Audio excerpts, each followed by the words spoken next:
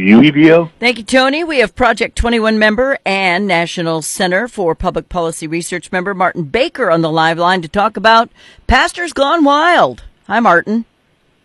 Good morning, Fawn. How are you? I'm doing great. How are you doing? I am too blessed to be stressed. Ooh, I'm stealing that so fast my head's going to spin around. Okay, so you put out Project 21 commentary that intrigued me, and when the publicist showed it to me, I said, we got to have Martin on the show because I hear about this all the time. And it's one thing to perpetuate a rumor on the street or even in a liberal media market. It's another thing to do it from a pulpit. I have a problem with preachers who are politicized, and you wrote something about that. I like it. You flatter me far more than I deserve. No, sir. It was just something. It was just something that really I felt prompted to do. I was having a conversation with an uncle of mine who also is a pastor, and he knows about my political background, and he always talked about how I never would ask to go speak at a church, especially when I was running as a candidate. I was like, because that's not the place for it. Mm-hmm. There's a place for a pastor to share their views on events of the day, but you don't do it in such a manner where it is one, where it looks like that you are endorsing or condemning a candidate regardless of their party, and it's also not one where you are using it for self-aggrandizement or for shameless self-promotion. Mm-hmm. And we see that a lot now. But this is not something new.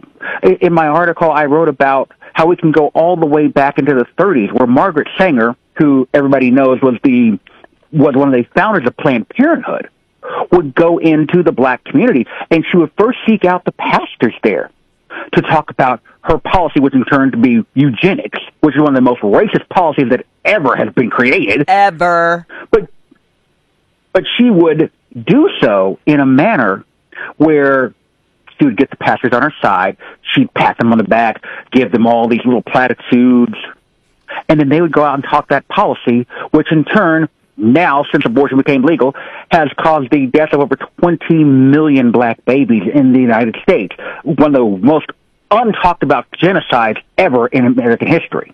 It's gross to me. It's absolutely gross to me. And they keep saying Planned Parenthood's about health care. They may do some health care, but their major business is abortion. Everybody knows it. I don't believe in killing babies, and I just don't understand people who think it's a choice. I mean, if somebody goes out and murders somebody, we don't take them to trial, and their defense is, well, you know, it's a choice. No, well, it's a choice to go to jail, but for some reason we call it a choice.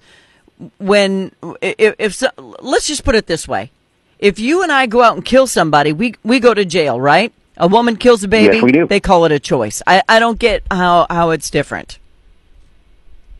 The worst part of it is, Fawn, is that when a pastor is advocating these things, when a pastor is advocating discord, when a pastor is advocating hate, when they're advocating policies that biblically do not vibe with what you're putting out there. Mm-hmm. This is not. I don't know about you, but I serve a God who tells me to think celestial, to think on a higher level, and serving my fellow man, to do well with my brothers and sisters, mm-hmm. not sowing the seeds of discord, bringing people together, and I don't have to do that from a political standpoint.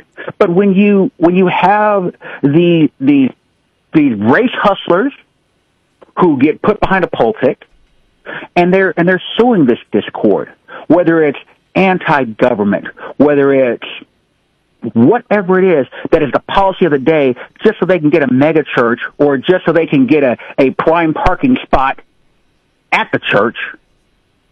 This is not of God. It's not. It absolutely is not. God says, judge lest ye be judged. And, you know, when they stand on the pulpit and they scream these things, I can't help but think of how the left came out and attacked the pastor who was against Obama and his policies. He called him the long-legged Mac Daddy. I'll never forget him. He was one of the greatest things to listen to. So funny. But it's not your job as a pastor to teach politics. I get angry. I'm a Catholic, and when we had a Monsignor once who got political, and I got up and left church because that's not where it belongs. It just doesn't belong there. You're supposed to be teaching the Bible and teaching me how to save my soul, not how to vote for a Democrat or Republican. You are absolutely correct, because the nature of what in black communities, when you have a pastor who typically in the black community is pretty much one of the leaders of those communities, he is looked at with the highest of esteem, and he gets a call from, say, candidate John Smith, who's running for county commissioner or whatever.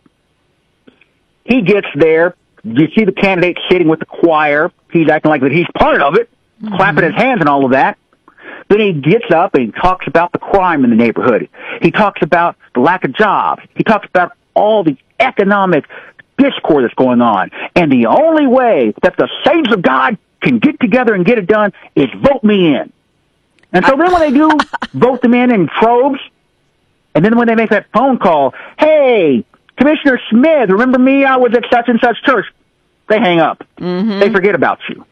Well, because they've been getting played. And that's on both sides of the aisle. Aren't black churches statistically, or maybe even historically, theologically conservative? Most churches are. That is not just black churches. Most churches are theoretically conservative. You go to the basis of the Bible, you will see historically conservative leanings, respect for life, strength of families. Why do churches let these guys in? Why do they let them in? Why do they get this way? I mean, what happens? Is it a search for power? Is it just, what is it? Did they seek to brainwash? What's the reasoning for doing this? It's all about access.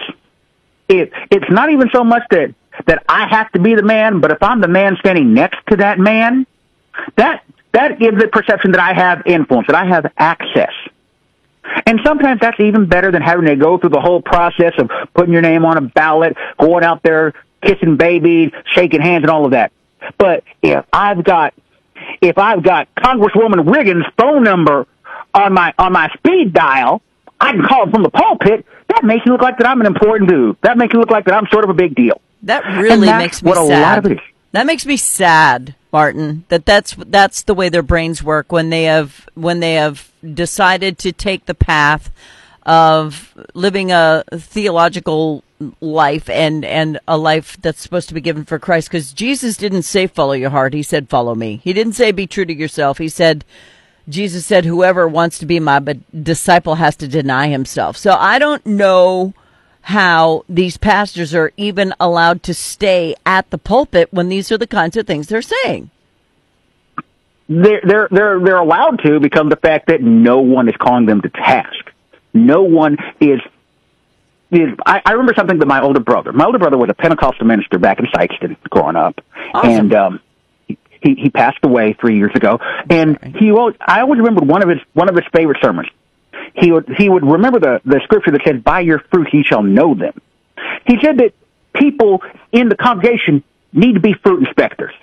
You need to basically not just hear the words that are coming from that pulpit, but investigate them, search them within your heart. It says in the book of James, it says, if any man lacks knowledge, let him ask of God. And the truth shall be given to them from that truth. We're not demanding accountability for the supposed truths that these pastors are putting out there. Whether it's whatever the case may be, we're told to ponder your hearts, liken it to yourself, seek out answers for it. And when you do, God's going to give you an answer. It may not be the answer that you want to hear, but he will answer you.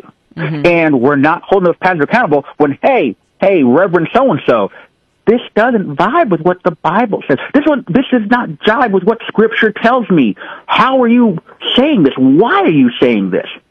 Once you take personal responsibility to hold your ecclesiastical leaders accountable when they are graying that area of political intrigue, if you're not holding them accountable, you're just as accountable as they are.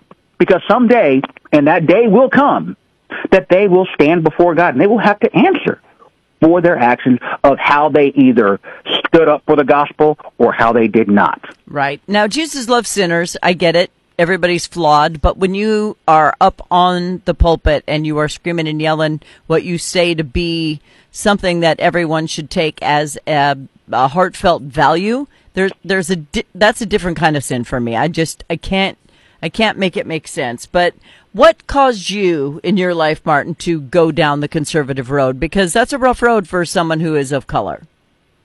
Well, the thing of it is that it's not anything new for me to go down a primrose, a different path than what the average is. I spent 2 years as a missionary for my church in Utah, of all places. Mm-hmm. That's not somewhere that the average black kid from Sikeston goes to. He does, but he did it.